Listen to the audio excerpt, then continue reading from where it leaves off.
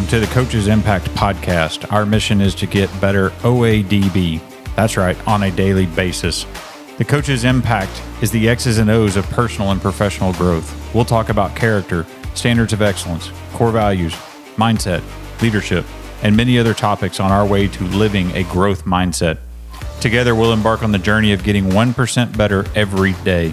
Get ready to be inspired and gain insights into the power of coaching and the importance of cultivating a growth mindset. Get ready to broaden your impact. Let's go.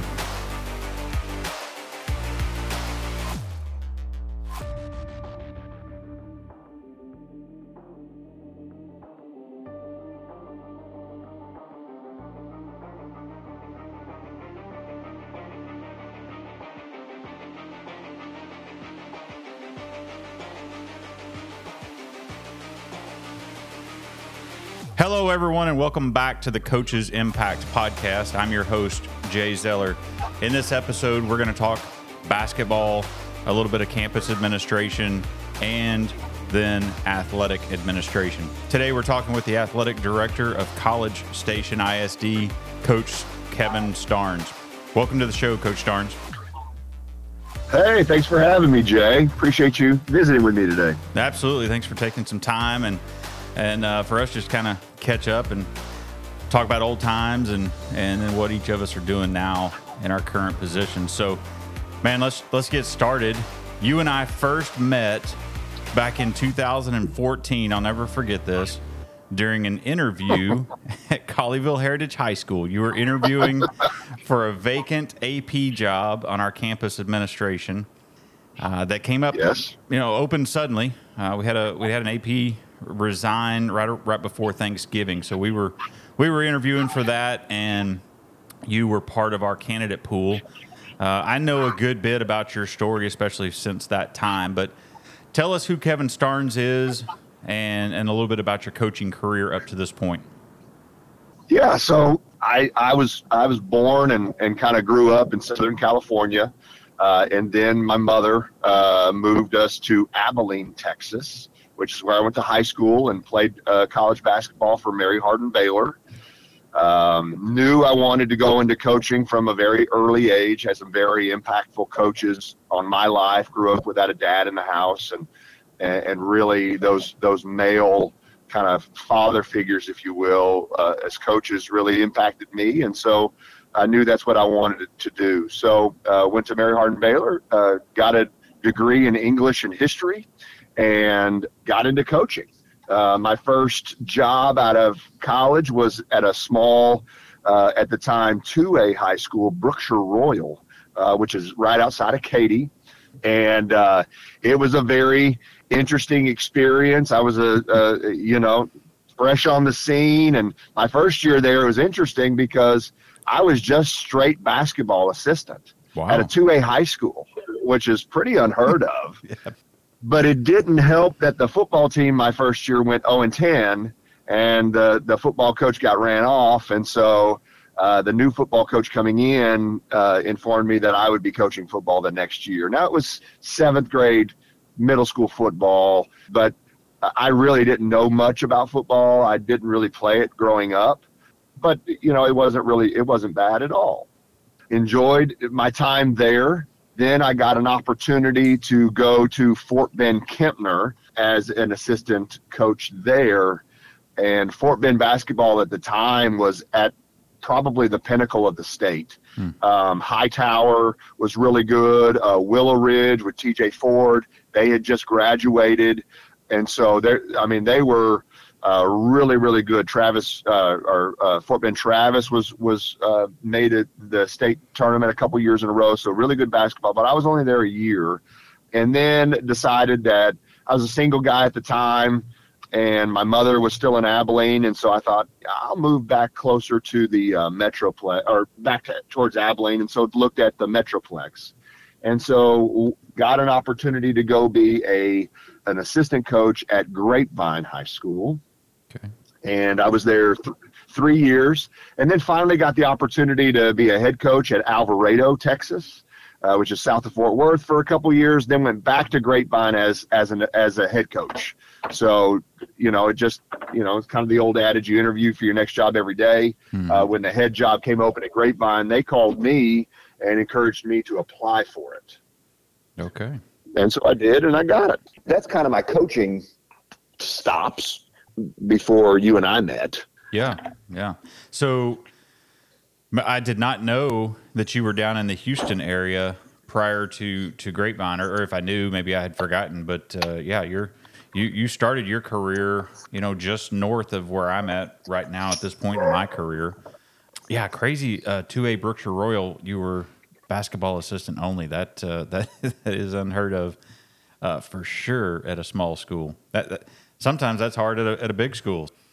So for our basketball friends out there, tell us about your summer gig and how they can participate in it. Do they have to qualify, or do you just enter? Just give us the full rundown of your tournament. Okay. So back in, I guess it was 2014, 2013, I started Texas Basketball Championships, which is basically a summer basketball program for high school teams. And it's mirrored after the state 7-on-7 stuff. Okay. And so the way that it was conceived was just, I needed my team to be able to compete as a team in the summer, because they didn't want to do AAU stuff, but the only events that were offered were AAU events. So I started this business. And so we have SQTs, just like the 7-on-7 people do, where school districts or schools host one-day shootouts, and then the top two qualifiers, automatically qualify for the summer state tournament. And that's how we operated for a long time until COVID. And so when COVID came, then we couldn't do SQTs because, a lot of people were very concerned about, packing in a gym or whatever. Right. And so we just had to go to where we just opened it up. If you wanted to come and treat it like a team camp, you could. So at this point, we've continued to operate like that. And so if a team wants to participate, then they just have to really sign up and put down a deposit, and they're welcome to come. Okay. Do you ever anticipate going back to the SQT? I would like to. I think that it creates more of a buzz. It also allows local communities to fundraise more for their programs, and so I think that's the goal is to get back there. I think we've got a little bit of work to do in the off season to convince people to do that. But that is a goal of mine. Yeah. All right, Kevin, if a coach is interested in basketball conferences and clinics, what are their best options? The ones I always felt like I got good value out of was the TABC clinic, Texas Association of Basketball Coaches. They meet generally in May of every year in San Antonio. And that's a 2.5-day clinic with other Texas basketball coaches, and they have live demos and those types of things available for coaches. And even beyond the clinic, the speakers, I got a lot of value in just sitting down at a meal with coaches and drawing it up on a napkin. And just asking them what they do and how they dealt with this. And then as I got older and more experienced in the profession, then, younger coaches being able to ask me. And so I think that's one of the ones that I would definitely recommend for aspiring basketball coaches. Obviously, THSCA does a fantastic job. They have really expanded their basketball curriculum with on-court demonstrations and kind of lectures. And so that would be another one that I would suggest to people as well. Yeah. So what strikes me is interesting, and maybe it's just because of when basketball starts and when really is a good time, but having the TABC conference and clinic in May as the school year winds down, is there a rationale? Is that just kind of the only time they can get prior to an October start? Well, I think it's because you've got a lot of basketball coaches that coach football. And so leaving for a clinic on the male, obviously on the male side, but to leave for a clinic in October before the season started would probably not be an option for those coaches who are also football coaches. Yeah, very good. Or basketball or female basketball coaches that are volleyball coaches. Right. Yep. And so pretty much all sports have wrapped up by that time in May. You've got track, like state track going at that time, but there's really no conflict. Now what I'm hearing is some people are actually doing graduations because they've, with the District of Innovation where they're allowed to do their graduations a little bit earlier. So some people are having to miss a clinic because of their graduation. Wow. Okay. Well, that's interesting. It's a great explanation. Well, thank you for that. I appreciate that. Absolutely. Well, thank you for the answer. That helps resolve that major issue for me. Why is basketball's in May? No, it makes perfect sense, and I didn't even put two and two together with basketball, football conflict or volleyball. Yeah. All right. Well, let's kind of step away from basketball just a bit, although this will be kind of a shared conversation here. But talk to us about the decision to make the move from coaching to the so-called dark side as a campus administrator. What prompted that decision at that time in your life? So it's kind of an interesting story. Everybody's story is a little bit different in their pathway to get where they want to go. And for me, I got my master's probably 5 years before I actually used it. Okay. I started very early. I was in one of the first Lamar University cohorts back when it was still like $4,000 to get the degree. And I originally got it because I felt like it was a sound financial investment. I could spend $4,000 or $4,500, whatever it was, on the curriculum, and then for the rest of my career, a school district would pay me $1,000, $2,000 extra for having a master's degree, and I still had 30 years. So so I felt like that was a good investment of my money, and so I did it, and not ever planning on using it, but as life would happen, my priorities changed. I had 2 kids, and, just like a lot of sports, basketball was really going year round, where not just during the school year, but during the summer with strength and conditioning, with going and watching our kids doing AAU or Texas basketball championship events.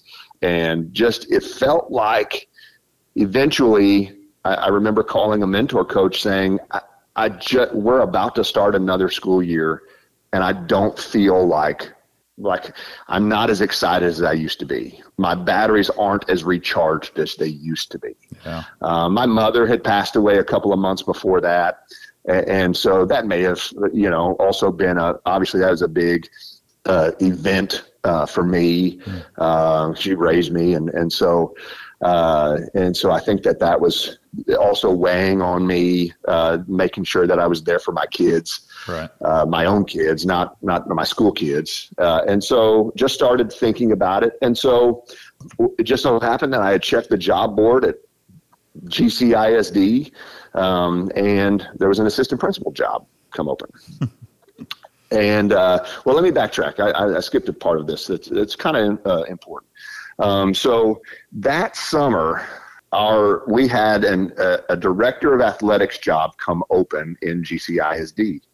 And so they had named Phil Blue the executive director. Mm-hmm. And so I saw that job posted. And so I thought, well, I really like the idea of coaching coaches and being able to impact other programs. And so I went and talked to Phil Blue, and I said, hey, this is what I want to do. I know I'm not qualified for it at this point, but what do you recommend? And he said, well, Dr. Ryan, our superintendent at the time, really believes that athletic directors should have campus administration experience. And so I said, well, I'm on the boys basketball side. I'm not going to be the boys coordinator. That's going to be the football coach. So I either can go to the girls side and potentially be a girls coordinator, or I needed to go be an AP. And so really really chewed on that for a little while. Well, in November, that job posting was there, and I thought, I'm not ready for this, but maybe I'll be ready for it in a couple of years. Right. But I think interview experience is something that is very valuable for people when you can. And so I would tell anybody that's applying for jobs, go interview, because that is a skill that you need to continue to hone. And so I think that, and so I got an opportunity to interview. And so I went over and I interviewed with the committee, and really thought there's dozens of other people that are more qualified than me. I was a head basketball coach. I hadn't done anything with curriculum. I really hadn't done anything with leadership. I had my master's degree, but I hadn't done anything with it. And so I was like, maybe. And so went through a couple of rounds of interviews there, and then they offered me the job. And at the end of the day, I wasn't quite sure that I wanted the job. I knew I wanted to go that path, but a mentor of mine said, listen, you take it, and if you really don't like it, you can always get back into coaching. Right. But this is an opportunity here. And so I took it. Yeah. Yeah, it was, you're right. We had a day's worth of interviews, and interestingly, just kind of giving my 2 cents. So we interviewed you, I guess, did you say that was November? It was in that rough time frame, November, December time frame. Yep. And I know that we announced for sure by December, because you made it to our Christmas get together. That picture still pops up on my Facebook memories from time to time when we hit that, whatever that date was, that we posted it. So that was my first year as a campus administrator. I had made the decision that prior spring to use my degree to start looking, and kind of like you, my kids were a little bit older at the time, but what I realized, I was at a different school than my kids. And, my son was in sports. He was going to be going into his junior year that next year. And I was missing being a volleyball and soccer coach, and he played football and soccer. I was missing a lot of his stuff. So for me, it was about trying to be more present for them, kind of like what you mentioned. So, I was 3 months-ish into that job at Colleyville Heritage when we were interviewing, and so it was, during the headlights. But what I will say about that team, and that you'll remember, is most of that team had only been at Colleyville Heritage 1 year or 2 at the max, if I'm not mistaken. And Conrad was our principal, and he had put together that was the dream team, if there ever was a dream team in campus administration. And you just put the final piece of that puzzle together. We had a really good time. Oh, we had a great time. We always talk about the fun part of that job is the investigations, and yes, and kids just trying to get away with stuff, and then us catching them, and in lies, and that was part of the job that was not monotonous. Right. It was a new day every day. And so that was fun. Yep. Yeah, I've always told people, and I even told Conrad this at one point, if the athletic administration thing ever, just stopped working out, and if I had to go back to campus administration, I would want to go back and be that team member that only deals with discipline. Let me take all discipline and all of the stuff that some APs don't want to do that at all. They want to be in the classroom doing instructional coaching and that kind of stuff. I really enjoyed just that time with the kids, investigating, like you said. But then you start building relationships with some of these kids that you see quite often, the frequent flyers, and you get to maybe have some sort of an impact with them. Try and get them around. They start listening to you. But anyway, it was definitely fun. And I remember when I switched over to being the assistant AD, coming into your office, did you take my old office? I think so. I did move in there at some point. Eventually, yes. And you had this big TV on the wall that I did not have, and had the cameras up on it. And sometimes an escape when I was on campus, I'd just stop by to say hi to the group, but I'd get caught up in just kind of watching you guys work and work with the the cameras and deal with discipline. It was just fun, kind of going back down that road. Yeah, I mean, and that's the stuff that made it interesting, but one thing that I would tell people is, as I looked to transition and interviewed for athletic administration jobs, is I, like you at the time, really volunteered or inserted myself into anything athletics. Right. And so when we're talking about hiring, firing sometimes, observations or DEC responsibilities, like it's so vital that if that's your intent, you can't just step completely away from athletics and hope to get back in. Right. You have to keep one foot in that pool to be able to get back in. Yep, absolutely. And you definitely did that.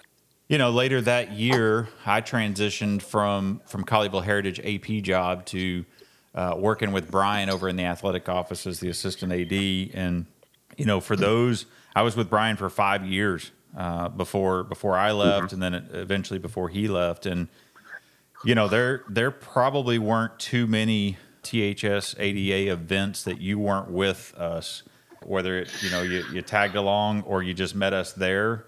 And that's part of that networking and keeping one foot in the door, like you said. Even if it wasn't for Grapevine Colleyville, you were building a name within the AD association for yourself, and whether it worked out at Grapevine Colleyville or somewhere else, it was time well invested.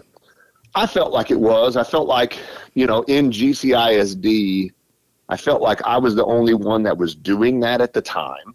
And so if Brian or you had moved on, that I would hope that I would be the natural, selection. Yeah.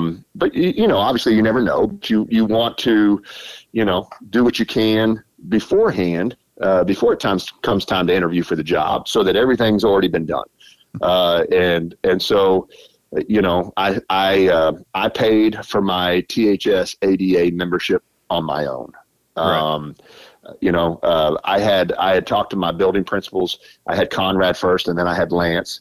And so I talked to both of them. They knew my goals, and so they supported me, and they allowed me to go to the AD conferences or the spring showcases or, whatever, or the monthly regional meetings if we didn't have anything going on.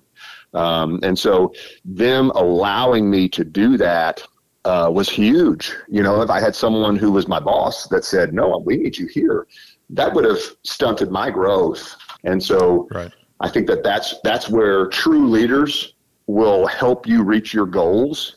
And obviously we all have jobs to do and we got to get the job done. But if there's flexibility, then I think the great leaders allow you to do that. And so fortunately for me and you, we had leadership that empowered us to do that and allowed us to do that.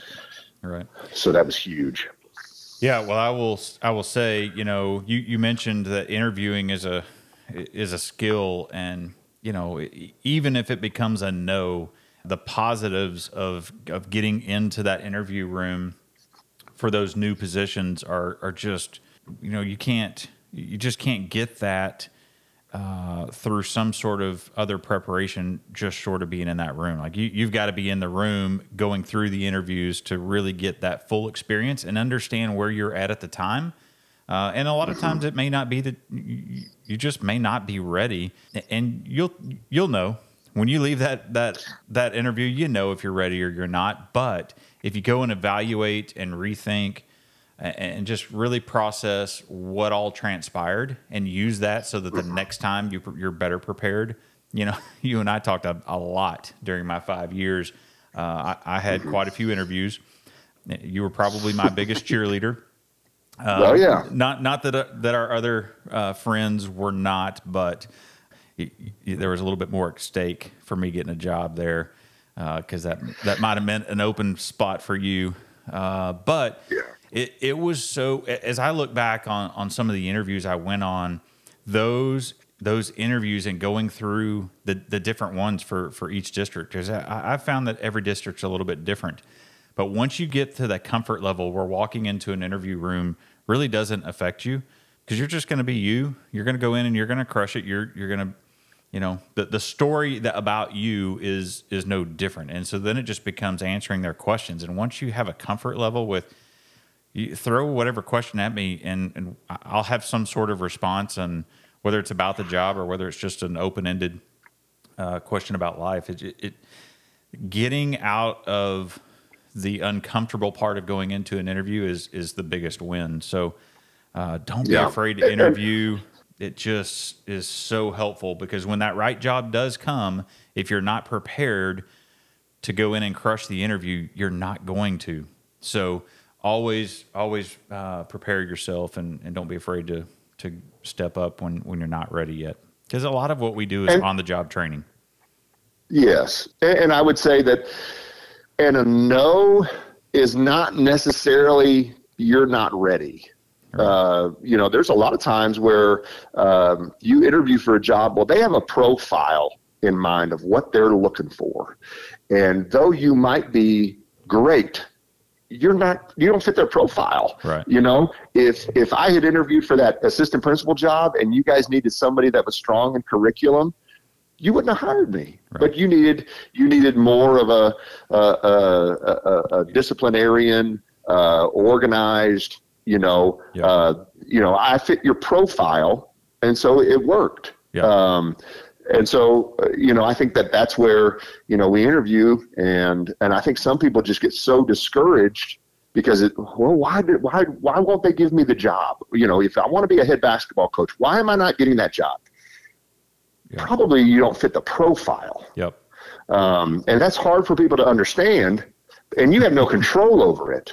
100%. And so, but you're right, Jay. There is something to learn in every interview. You need to just think back through your questions and reflect. Yep. Where could I have been better? What should I have said here or there? And then keep kind of that running log in your head for the next time. But you're right. I mean, obviously, I felt like you were doing great things. You had been in that job 5 years. And I knew you were ready to be an AD, and so I was rooting for you. And I'm glad that you got the opportunity. Yeah, I'll tell you a funny story. So I interviewed at Red Oak. I don't remember, maybe 2 or 3 years into being an assistant AD, and one of their assistant superintendents asked a question. I do not remember what the question was to this day, but I remember being completely stumped, not having an answer, and really just kind of an honest, I really don't have a good answer for that right now. And instead of him hauling around it and them knowing I didn't have an answer, I just didn't have an answer. And I went back, and of course at the time I remembered what the question was, and I wish I did now, but I don't. And, reflected on it, talked to Conrad, talked to Brian, and, that's part of that growth, is figuring out where your deficiencies are and honing in on those so that you can grow. And, I ended up going back for a second interview there, which absolutely shocked me. And I even told the lady, I said, that this is the biggest surprise. I, didn't have an answer for you. And part of it was just kind of being that open and honest and reflective and just using it as a lesson. You don't have to know everything. Nobody expects you to know everything. You just have to be willing to learn and grow. And so in my surprise, that came kind of full circle in that one interview. Now, I didn't get it, but that's neither here nor there. Yeah. But it's just, it's a good example of don't be afraid to not know things, because you're going there. I was talking with Andre Walker a few weeks back now. He was on the show, and one of the things that we talked about was, you just don't know what you don't know until you get into the seat of athletic director, or maybe it's campus principal, or maybe it's head coach. You just don't know everything if you're an assistant AD, an assistant principal, an assistant coach. And so there's things that you're not going to be able to answer if you've not had those experiences. So I think that's huge, and we've kind of been on that a while. But I will go back to your interview. One of the things, you're absolutely right. It's about the overall profile. But one of those things for you in that team is we knew what we had as a team, and we knew what we were looking for in an addition to our team. And so not only did you fit the profile in what we specifically needed, our team was loaded with instructional coaches and really sound instructional assistant principals aside from me. That was not my strong point, and it just never was going to be. But there was value in, because I would pick up some of the other load that they just didn't want or didn't have the expertise or really the willingness to do. But it worked because we got along great, and that was the piece where you fit in. You were coming in as really a second person like me to help Conrad and help carry the load of the team so they could go do their work. And then the fit, like we got along great. You'll remember probably we always met. I think it was like 1 o'clock. It was after the lunches. We would all have lunch in the conference room if we could, and it was just we laughed so much. And how many teams actually do that now? That was the power of our team, is that we were always together and we enjoyed being together. Well, and I think that was every faculty member, staff member, employee on Colleyville Heritage High School campus noticed that. Yep. And I had so many people, and I'm sure you did too, say, man, I just love how your team is so unified and so together. And I think that gave our staff a lot of confidence. We didn't have those rifts, and that we really liked each other and we supported our people. And so I think that translated into positive energy on our campus because of that. Right. Well, man, we've kind of gone down a rabbit hole of stories and a little bit of reminiscing, but I'm going to continue with the stories. It's always my favorite time of the discussion is just getting to hear, your favorite story over a career. So looking back on your career, what are 1 or 2 of your favorite memories and why? I think there's so many impactful things that have happened over the course of my career. One of the ones that really, I think, we were going to, what was it? TASSP conference, and we were, that was the first thing that we had really done as a retreat as a team. Of administrators. And so because I was hired officially after like the first week of December, but GCISD let me finish out the year as the head basketball coach at Grapevine High School. Yep. So I was really like part-time. I was in the office half day, and then I was at Grapevine in the gym the other half a day. And so really I didn't come on fully until after spring break. Yeah. And so and so I was trying to kind of play catch up, and so we got to June of that first year for me, and you had applied for the assistant AD job, and so you were kind of in limbo too. And but we went to Austin, and we just had a fantastic time. So that was the first time that I felt like me had really infused into the team. I think I social, but that was the first time that I felt like a true member of the team. Because again, I was still bouncing between my old job, my new job, trying to learn that. And then we had basketball banquet in the spring and just all that stuff. And so this was the first time that I'd really stepped away from that old job and into the new job. And I thought we had so much fun, and we still have stories from that time, and really I formed a relationship with each of the other team members. Yeah. That even today we're still friends, right? And you're right, that team was special. We've got an assistant soup from that team. We've got campus central office leadership. We've got campus principals. I mean, it was a very special team, and so I felt blessed to be able to join it and really set myself up for success. Right. Another one is really when I started interviewing for AD jobs. So Brian announced that he was leaving in November of 21, maybe? Yeah, 21. So when he announced he was leaving, then I thought I had been in the district a total of, 13, 14 years. I had served as a assistant coach, a head coach, assistant building principal, assistant AD. It just seemed like a natural next step in my mind. Right. But the district decided that they were going to go outside. They needed new whatever. Again, the profile. Okay. I think that there was some community input. I think that there was some board of trustee input, and it had nothing to do with me. It had everything to do with what they were looking for. Right. And so when I heard that I would not be getting that job, it really bothered me. It really felt like I had invested all of this time into this district that I loved. They didn't want me, what didn't I do? And so I met with the superintendent, and he said, it was nothing that you did or didn't do. It had nothing to do with you. It had everything to do with what we need at this time. And, I was told, hey, you did everything that we would have wanted you to do, plus some things that we didn't even think about that you implemented were great, but still we need to go in a different direction. And so I served as an interim, and I did a good job. Just went to work every day, did what needed to be done. And they brought in Coach Raymond, who I would tell you was much more prepared for that job. I think that there were some political landmines there that I think that he is able to maneuver through that I don't know if I would have maneuvered through them the same way. Right. As successfully.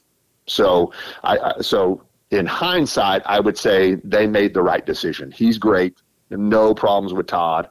I think he's done a phenomenal job there. And I think the coaches would say that too. So then, but I felt like I was ready to be an AD. And so I interviewed at Abilene. It was funny. I grew up, obviously I went to high school in Abilene, interviewed in Abilene, and I thought, do I really want to come to Abilene? And so my mother isn't living anymore, and so there was really no ties to Abilene anymore for me, other than being the home of my alma mater, high school. So, but I went and interviewed, and I thought I did okay.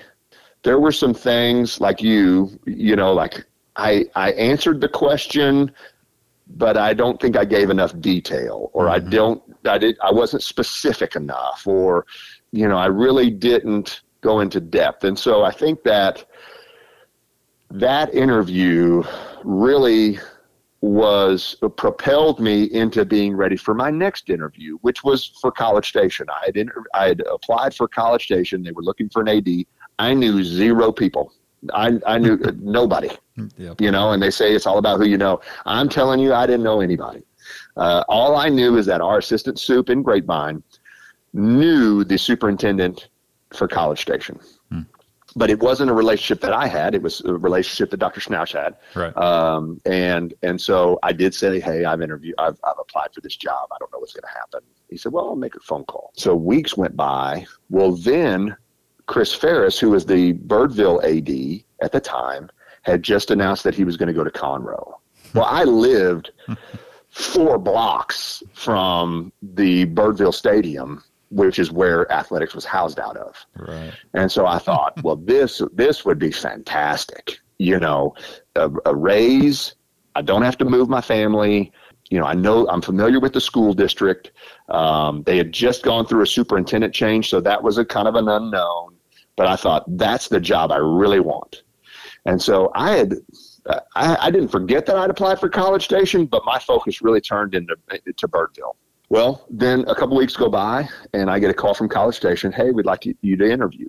Okay. So I go, I'm prepping for the interview, and I would say to anybody listening, like, you have to prep.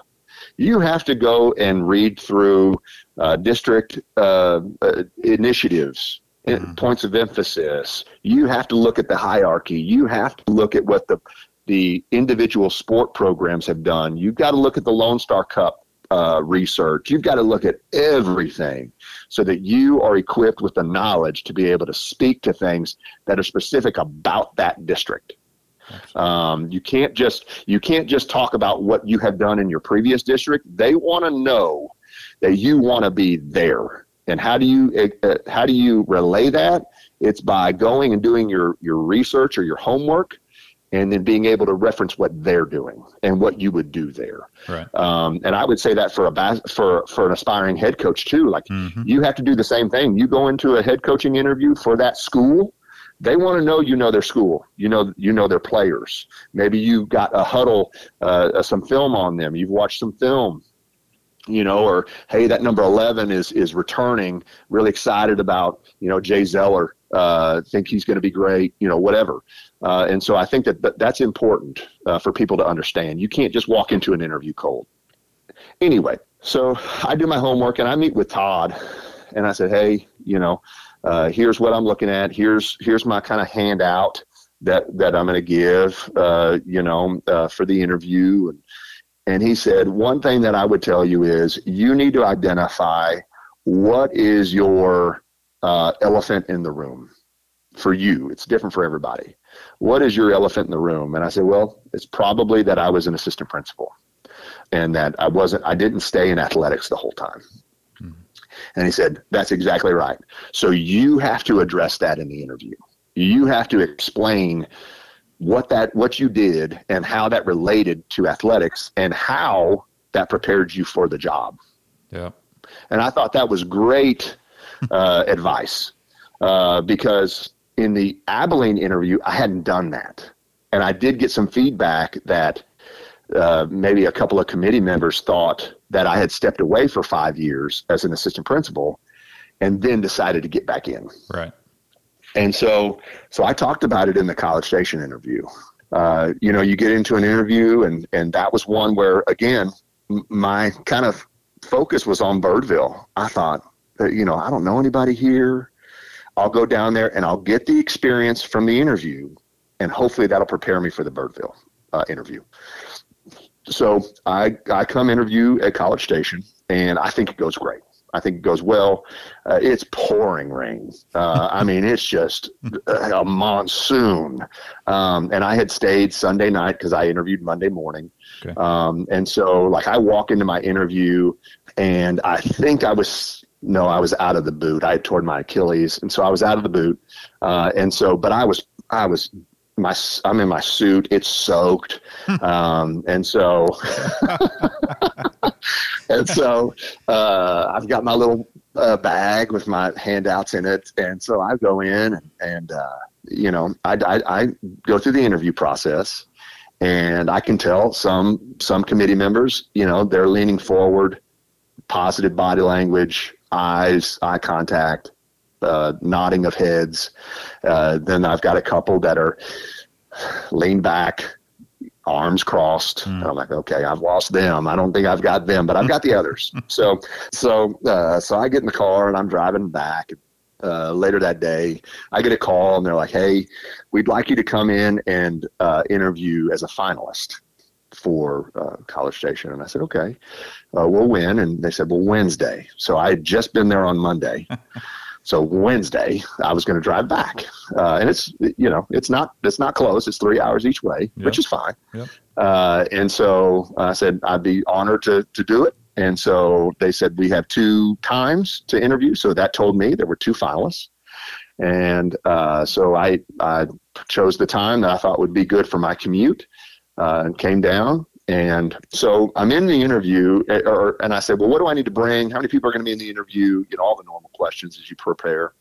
And the admin assistant says, it's just going to be you and Mr. Martindale, the superintendent, and 1 or 2 others, and that's it. And I said, okay, what do I need to bring? Well, you don't need to bring anything. This is strictly conversational. It'll be Q&A, very laid back, informal type thing. And I said, well, how long should, a couple hours. Okay. And I tell you, I sat down and we went 2 hours and it flew by. Yeah. Felt very comfortable, where I could ask questions of them and then they asked questions of me, and it became, again, conversational. And at the end of it, we're approaching the 2-hour mark, and the superintendent looks up at the clock and he looks over at the deputy soup and he says, you haven't seen me do this, but Kevin, I'm just going to tell you, you're our guy. Nice. And that never happens in the interview. No. Like normally they make you squirm a little bit, and so I'm like, oh, okay. And he says, so you're my guy. We've got a couple of references to check, but as long as those check out, which I expect them to do, then we're going to be calling you tomorrow, offering you the job. Okay. And so we wrap up and I get in the truck, and I'm driving home and I'm feeling good. I'm like, man, I just got offered an AD job. What I wanted to do. Yeah. And a little twist of fate, as I had missed a call while I was in the interview. Well, Birdville ISD had called to offer me the opportunity to interview for their job. So I call them back, and I knew that the superintendent said, we're going to check a few things and we'll call you tomorrow with the job offer. Well, I didn't want to miss the opportunity just in case something came up. And so I said, I called them back and I said, yes, I'll interview. Well, the interview was for the following Wednesday, so a week later. Okay. And so I scheduled an interview with them just in case College Station didn't work. But the next day they called, offered me the job. We negotiated salary, which was a way new experience for me. Right. Negotiated salary, came to an agreement, and I accepted the job. And then calling Birdville, I backed out of the interview. That was something that, that's something that, could I have kept the interview and just and interviewed? Yes, but I think I would have burned bridges. Right. College Station had expressed and, had not made any, qualms about me being their guy. So why wouldn't I reciprocate that loyalty and that commitment? So, been here a little over a year, and it's been fantastic. We love it. We miss our old friends up there in the Metroplex, but as far as a job and all of the things, we're in a good place. Yeah. Well, I think you hit the nail on the head with, respecting both campuses or both districts. One with College Station offering you the job, and then with Birdville giving them a call back. And when you first started that story, you talked about Dr. Schnautz having a relationship with the superintendent or the superintendent there at College Station. And, the decision that you made and talking about burning bridges, those types of things, while you may not know them and they may not know you, it's the people that you guys have in common that end up talking and sometimes getting you the foot in the door. And if you lose the foot in the door, everything is then an uphill battle. It's hard enough to break into athletic administration. And so if you don't have the people in your corner, it sometimes it makes it even that much tougher. So, definitely I think the right decision there. And you mentioned Abilene and the drive home and then your drive back from College Station. I remember, you and I spoke at times during those trips because we were both transitioning about the same time. So, I had gone off to Robinson I went off to Robinson right as nobody came back from spring break of 2020 because of COVID. Right. So my first, 3 or 4 months at Robinson were pretty much me in the office alone. And that was an interesting time. And we had a lot of conversation and at that point about, moving into the assistant AD at Grapevine Colleyville. But then we both transitioned to our current roles, you at College Station and me at Brazos-Port ISD, in, I think, late spring or mid to late spring of 2022. So it was very interesting. And by the way, you mentioned Birdville and Chris Ferris. He was transitioning to Conroe ISD and at the same time, really. So the three of us had spent a good amount of time together because we were, 10 minutes away and always in district together. And it's interesting. Yep. We see each other now in this new neck of the woods quite a bit. So, that's all good information. And really, it leads right into my next question for you. And you've done some of it, but I really want to expand a little bit on that AP role and how you used that in your College Station interview. So, we both served as assistant principals. So you and I have talked numerous times about the benefits of being an assistant principal once you get into athletic administration, which is why Dr. Ryan, made it a requirement. But talk about why your years as an AP were so important to what you do now and how you explained that in a different way and used it to your advantage at College Station versus Abilene. Well, I think that, so as an assistant principal, you really need to be a jack of all trades. You do need to, even though I was not a strong curriculum person, I still needed to have some familiarity with curriculum and lesson design. So right. Over my 5 years as an AP, I kind of picked up on that. I worked on the master schedule for a couple of years, helping with that, designing that. I think, obviously discipline, restorative practices versus disciplinary, as a disciplinary practice, dealing with DAEP assignments and ISS assignments and what is the law, understanding school law, and the budgetary things. And so there were things there that I really worked on and left out the biggest thing, which is the HR side, the hiring and documentation, and sometimes moving off of people as an employee. And so all of those experiences, I think what I was able to do in my interview is talk about those things, is talk about how, and we had building principals on the committee.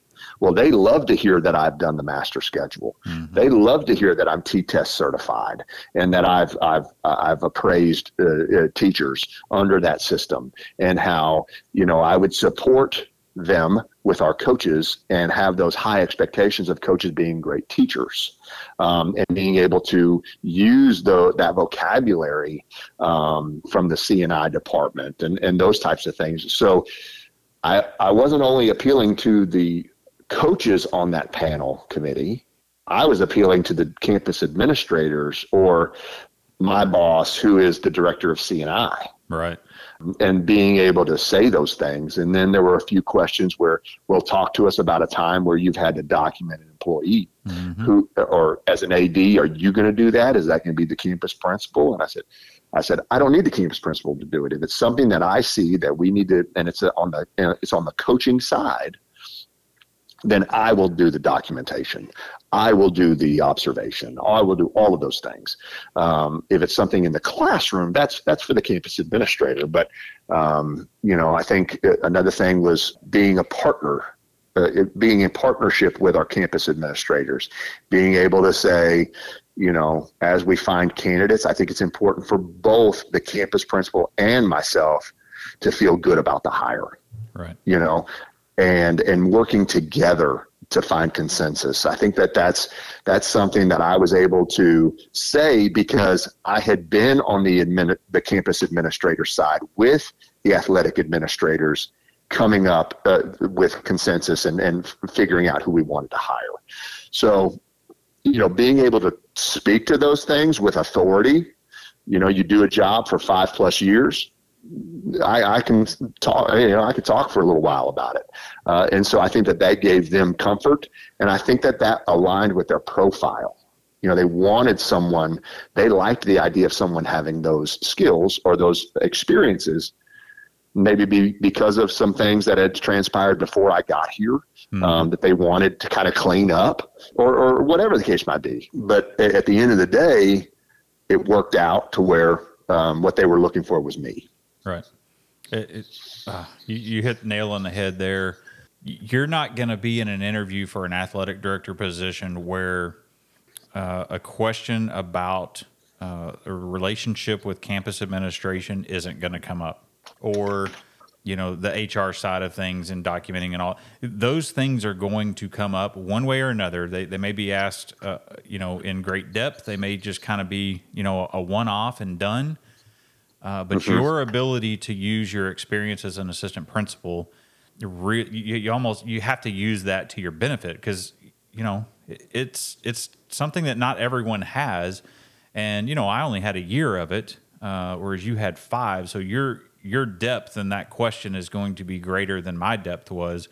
But I will tell you that in my experience alone, in my conversations, it's understanding more about what campus administration does on a daily basis, how I can help as much as I possibly can with the coaching staff. It's really understanding master scheduling. And I only had a year, but that year was just invaluable.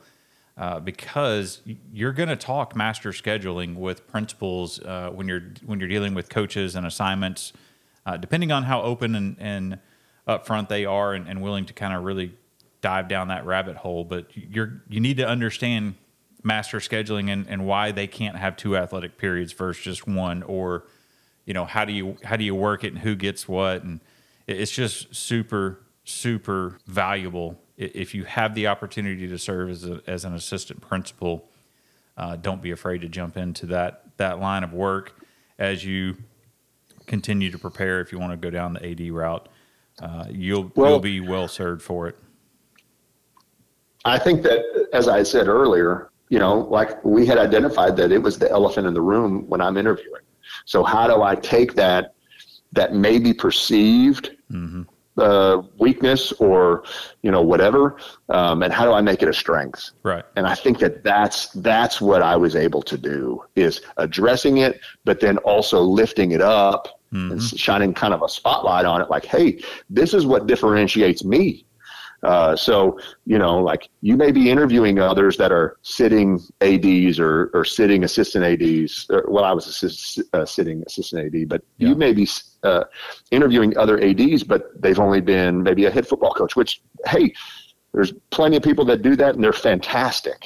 But that wasn't me, and so I needed them to understand what they were getting with me and how I was different, and how that could be a positive thing. Yeah, I remember you and I talking. The question was on your resume, did they think I was on a principal track and not an AD track? And you had to, like you've talked about, you had to go and explain, the whole process and really take that out of their mind so they understood really what your path was and what you were doing during that time. So, okay. Let's talk. You got a number of strong points, let's be honest, but let's talk one of your greatest strong points, and that is networking. That's the professional term for you do well in social environments. So I've known you for going on 10 years now, and you've got this down to a T. Talk about the importance of getting to know other ADs or just growing your network. And then, we've already talked about, do you think the time that you invested coming to the AD conferences while you were assistant principal paid off? We know that is yes, but I guess share with maybe people that are in you and I's shoes, many years ago when we were just trying to dip our feet into this world. Well, what are some ideas, suggestions? What advice would you give them? I don't think that I can stress enough how important networking is. I said this earlier, a lot of people say, well, it's about who you, and boy, that's true.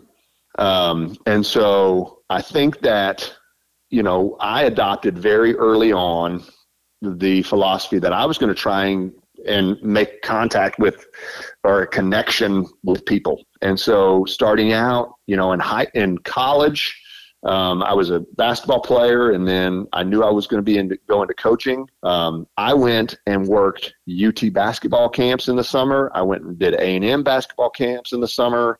And so I was making connections with coaches before I ever hit the workforce.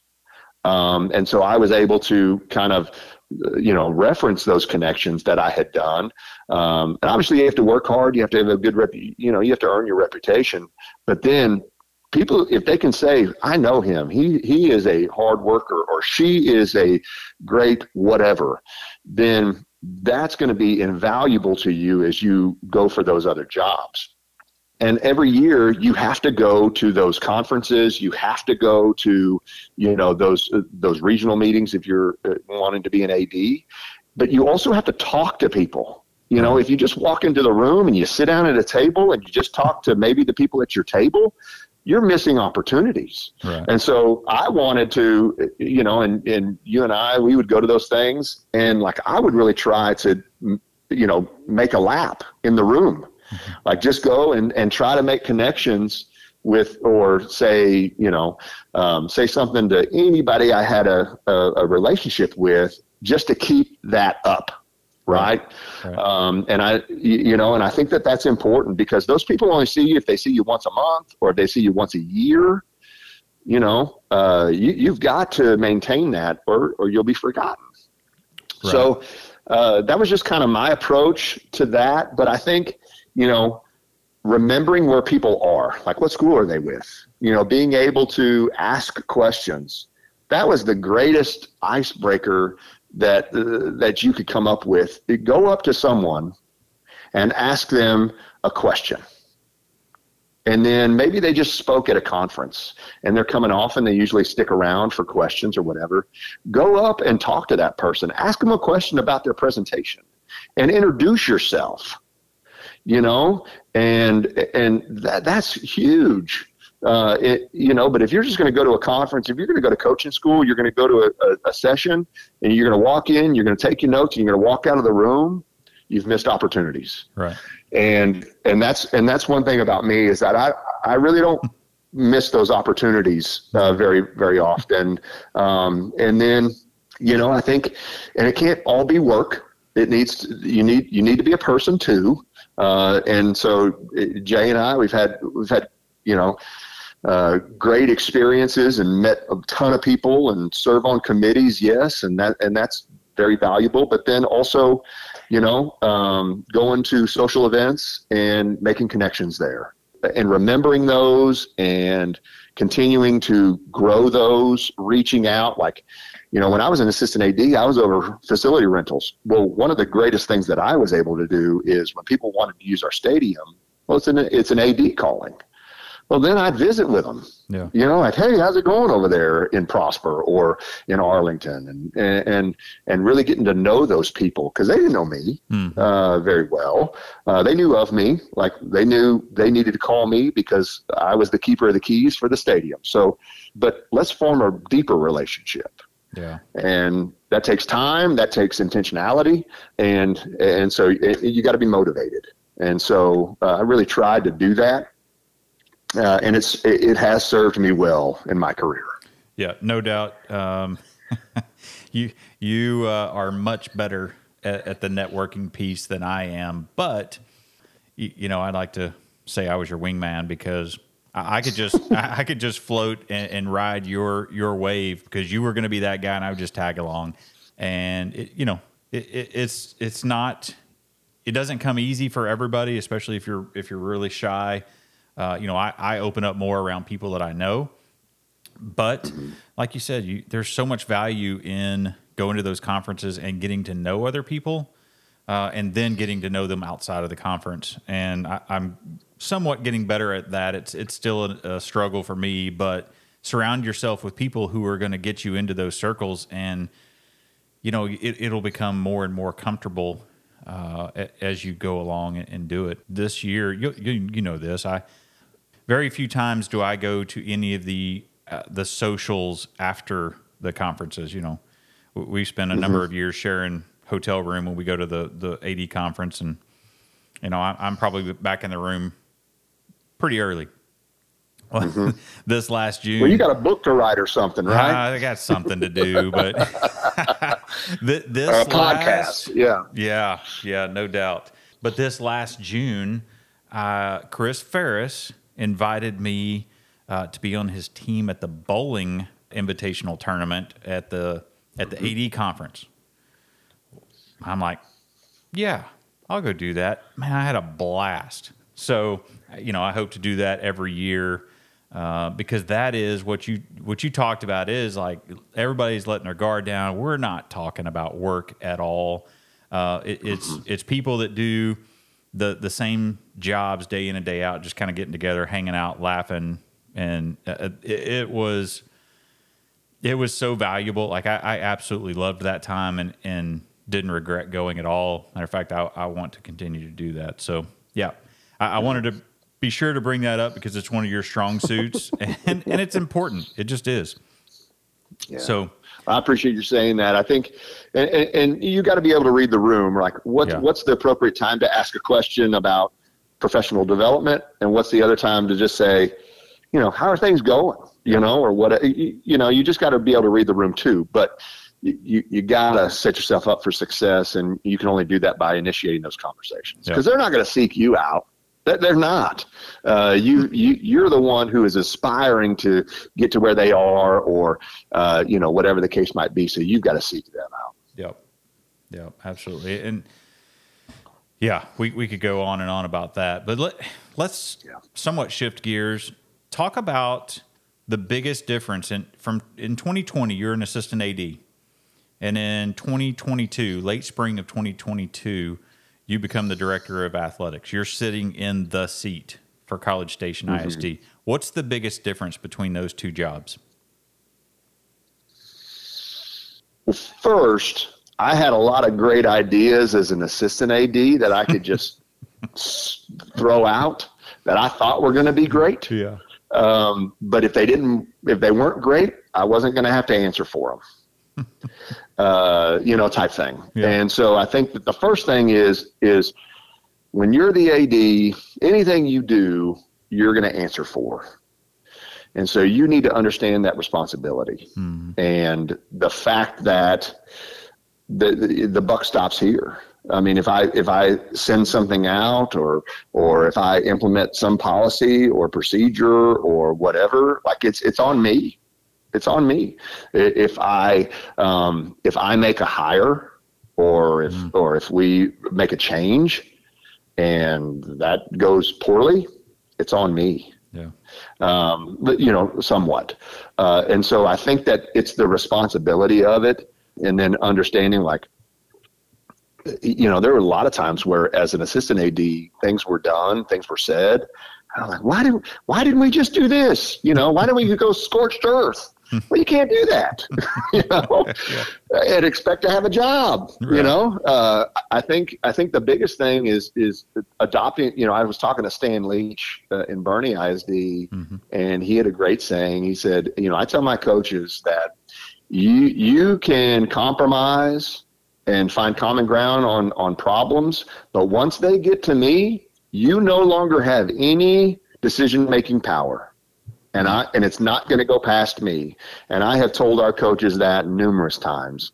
Like, you need to find a way to solve that problem before it gets to me, because once it gets to me, I'm going to solve it. Yeah. And I may not solve it the way you want me to. Absolutely.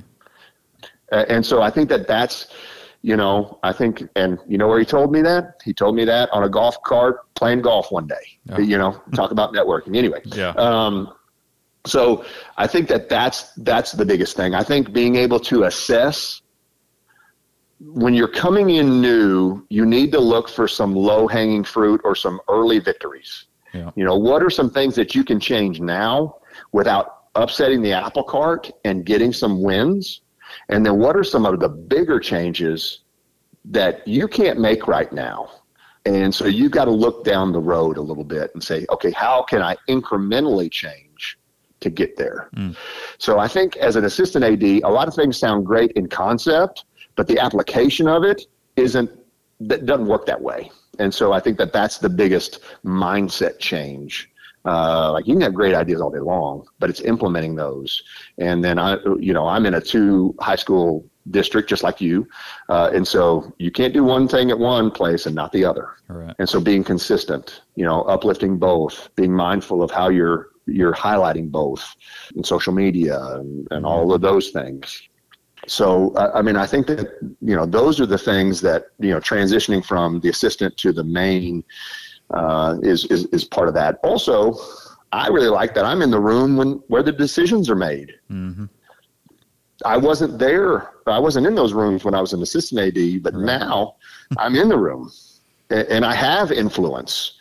And as long as I offer good insight or opinions, then I'll continue to have growing influence in my area for our district with our superintendent and board of trustees. And so that is another thing is knowing that, you're in the room, so you understand a little bit more of the backstory. And then you also have an opportunity that I did not have as an assistant AD. Right. So if you're a campus coordinator, if you're an assistant AD, if you're an assistant principal, any of those people aspiring to be an athletic director, you need to rewind 3 minutes or so to the beginning of that response and re-listen to that, because it is 100% truth, and couldn't have said that any better. So thanks for sharing that. Mm-hmm. Absolutely. Yeah. So let's talk hiring and interviews. So how much oversight do you have in the hiring of head coaches there at College Station? For head football coaches, we just hired one last winter, and I carried that process start to finish. Okay. I was the only one that was in all 3 rounds. Constructing the profile from community input, and those types of things. Now, we hired a head girls basketball coach, head wrestling, head volleyball. Those are in partnership with the campus principal. We create the questions for the small committee that would do the interviewing. The principal would bring in probably a department chair or something like that, and we would come to consensus. Mm-hmm. If it was ever, they want this person and I want this person, I feel like I have a good enough relationship with our building principals that, I can't do it every time, but there may be one time where I can say, I really feel like this is our person, and they would go with me. But then there may be another time where I may need to go with the principal's person. Right. And so I think that's a working relationship. And you got to figure out where you're really going to fall on the sword for. Because if I put my stamp of approval, if I were to overrule the principal on one hire, that person better be right. Because if not, it's going to be a burned bridge. I'm going to it's something. And so, you really need to be intentional about that. But that's kind of how our process works. Yeah. And then assistant coaches are done completely by the campus and the head coaches. Gotcha. Yeah. And not only would it be a burned bridge, you'd be reminded of it, unfortunately, but also it's going to impact the next head coach hire somewhere down the line with that person. So having a relationship with the campus principal is so important. And we talked about that earlier, but you're absolutely right. Okay. Yeah, I was just curious how much you were involved in the head coaches. So that's y'all have a good system there where you're involved.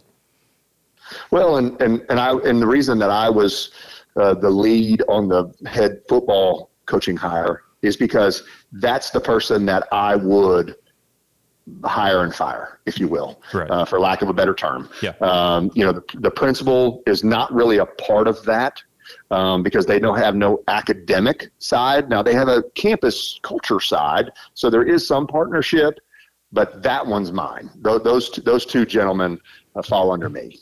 Gotcha. So in the interview, what is your favorite non-X's and O's interview question? I think it depends on what we're looking for. If we're looking for someone who's more structured and disciplinarian and organized, and then I'm going to ask a certain question. Or if we're looking for someone who's a great communicator, because we haven't had that in the past, then I'm going to focus on what are you doing to activate your stakeholders. We've got parents that want to be involved. How are you going to utilize them and not alienate them? If it's something about how are you managing your assistant coaches, because our assistant coaches aren't getting it done in the classroom, then we talk about that. So I mean, you do enough of these interviews, you have a bank of questions there And really, you're gonna hit on a couple of questions in those areas that you want to address with this hire to get down to a deeper level. And then and sometimes we have those scripted questions, but if they're not giving me what I want, then I may ask a follow-up question. Right. Like I'm gonna either determine that you don't know what you're talking about, and this is not, like it's very superficial, or I'm going to help you get it out of you, right. And so I think that's part of that interview process that I utilize. Yep. Very good. What advice would you give to coaches seeking to advance their careers and either get into athletic administration or to campus administration? So the first thing you need to do is you need to go to your bosses, whoever that might be, and express the interest in doing it. Hey, I want to be a campus administrator. I want to be a athletics administrator. So go to those people that that are in power and express your interest first thing. Because then if something comes up, they might think to include you and give you that experience, or they know and they can keep their ear to the ground for you. The next thing you need to do is make sure that you have everything you need education-wise in place before that job ever opens. So I had my master's degree before I ever aspired to be an administrator, but I had it. I didn't have to go get it and spend 18 months to get it. And then I could go get the job I wanted. Right. I needed it first. I took a year of doctoral classes. I'm superintendent certified. Don't aspire to be a superintendent, but I've got it because maybe eventually down the road, maybe I can be an assistant sup or something like that. Not that you need that certification, but it does give me additional experience or knowledge. Yeah. I got tax certified. I NIAAA, getting the what is it? The CAA and CM. Yeah. So I'm CAA certified. I'm pretty much done with the CMAA portion. Good. So I think that those are things that we have to, or you have to do as you prepare for those opportunities. Because if you're going to wait until the job opens and then you're like, hey, I want to do that, it's going to be too late. That job's going to pass you by. So that's the second thing. So first, go express the interest in the job. 2, go get the education you need for the job. And then 3, start networking for that job. Yeah. If you want to be a principal, then start networking for that. If you want to be an AD, start networking for that. You can't just if Kevin Starnes had just networked with boys basketball coaches, but I wanted to be an AD, that would not have helped me. Right. They're not the people that hire for that job. I need other people. I needed other ADs that would vouch for me, and I needed superintendents, assistant superintendents that could also vouch for me. Yeah. So those are the 3 steps that you've got to take place, and then do a good job every day. Mm-hmm.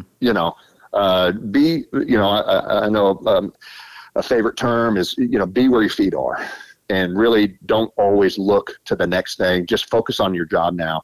And I agree with that. I think that we all aspire to be the best person we can be. But if you aspire to also move up the ranks, do a good job every day where you are, but then also kind of keep an eye on what's coming. Right. Yep. Very good. So one of our roles as ADs, definitely not the only role, but one of our roles is to coach coaches. What are ways that you grow your own in College Station ISD? Well, so we actually are starting an aspiring head coaches cohort this year, first year. Oh, wow. And so we have 10 aspiring head coaches that are currently at the middle school or high school level, assistant coaches, and they may aspire to be a middle school coordinator or a head coach at the high school level. And so we are going to go through a couple of, we're going to have 4 modules, 1-day trainings. And we have already kind of built the skeleton curriculum for those to kind of give them some knowledge and tools to set them up for success when they do interview for that head coaching job. We don't want them to leave, but if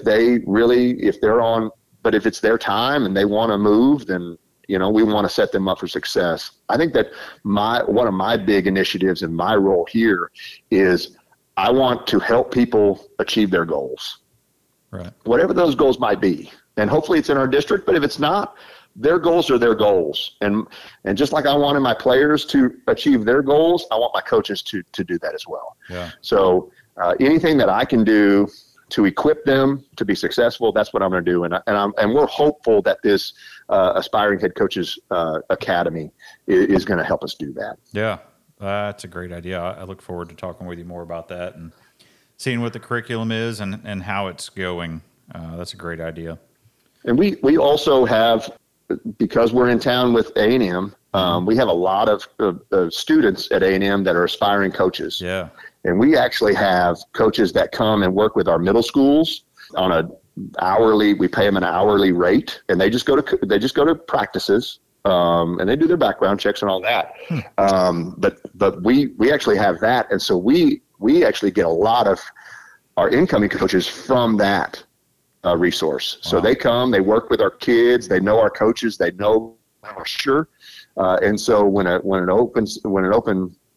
vacancy opens up, then we can go and say to our middle school coaches, who were some of your best student assistants? Yeah. And they were like, boom, boom, boom. And we'd reach out to them and say, hey, we've got an assistant job open. Would you be interested? And so the shortage that we're dealing with in our profession, that really helps us because they're already here. They don't have to move. Golly, that's great. Yeah, man, that's definitely a luxury with the shortage. But also I know that program you're talking about, and man, having them in your backyard is just unbelievable. So, all right. So as we come to a close today, Kevin, will you leave us with your favorite quote for the Coach's Impact Bulletin Board? I don't know if it's the favorite quote, but I think it has served me well, that I got from Dr. Ryan, our old superintendent in Grapevine. It was, you interview for your next job every day. Boom. And I think that's a good, message to kind of operate by. Come in, do a fantastic job, keep your head down, work hard, and good things are going to happen for you. I think I'm a testament to that. I've been fortunate. I've probably been lucky in some time, in some spaces, but I've also set myself up for those opportunities. And so anyone who has, a goal or an aspiration, you're interviewing for that job right now. Make sure you're earning it. Yeah, that's so good. We're going to leave it right there.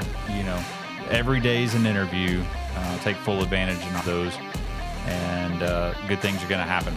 Well, Kevin, man, I appreciate the time that you've spent with me today. This is going to be valuable for a large portion of our listening audience, whether they're coaches now or assistant principals or assistant ADs or even ADs. This has just been it's been great, sharing and catching up with you, but then also all of the wisdom and lessons learned along the way. They're going to help people. So, man, once again, I appreciate you, and I look forward to seeing you at our next, AD Association meeting so that we can catch up again. Yes, sir, man. I appreciate you reaching out and asking me to do this. Our friendship, like you said, 10 plus years, a lot of great times and kind of growing into through this profession together, and appreciate your friendship. And if anybody after the fact wants to ask any follow-up questions of me, feel free to reach out to me. Be glad to help in any way I can. Very good. Very good. I'll put your information in the show notes, and that way that'll be easy access for them. They don't have to remember on the fly. All right, man. Perfect. Well, you have a good day and keep doing great things in College Station.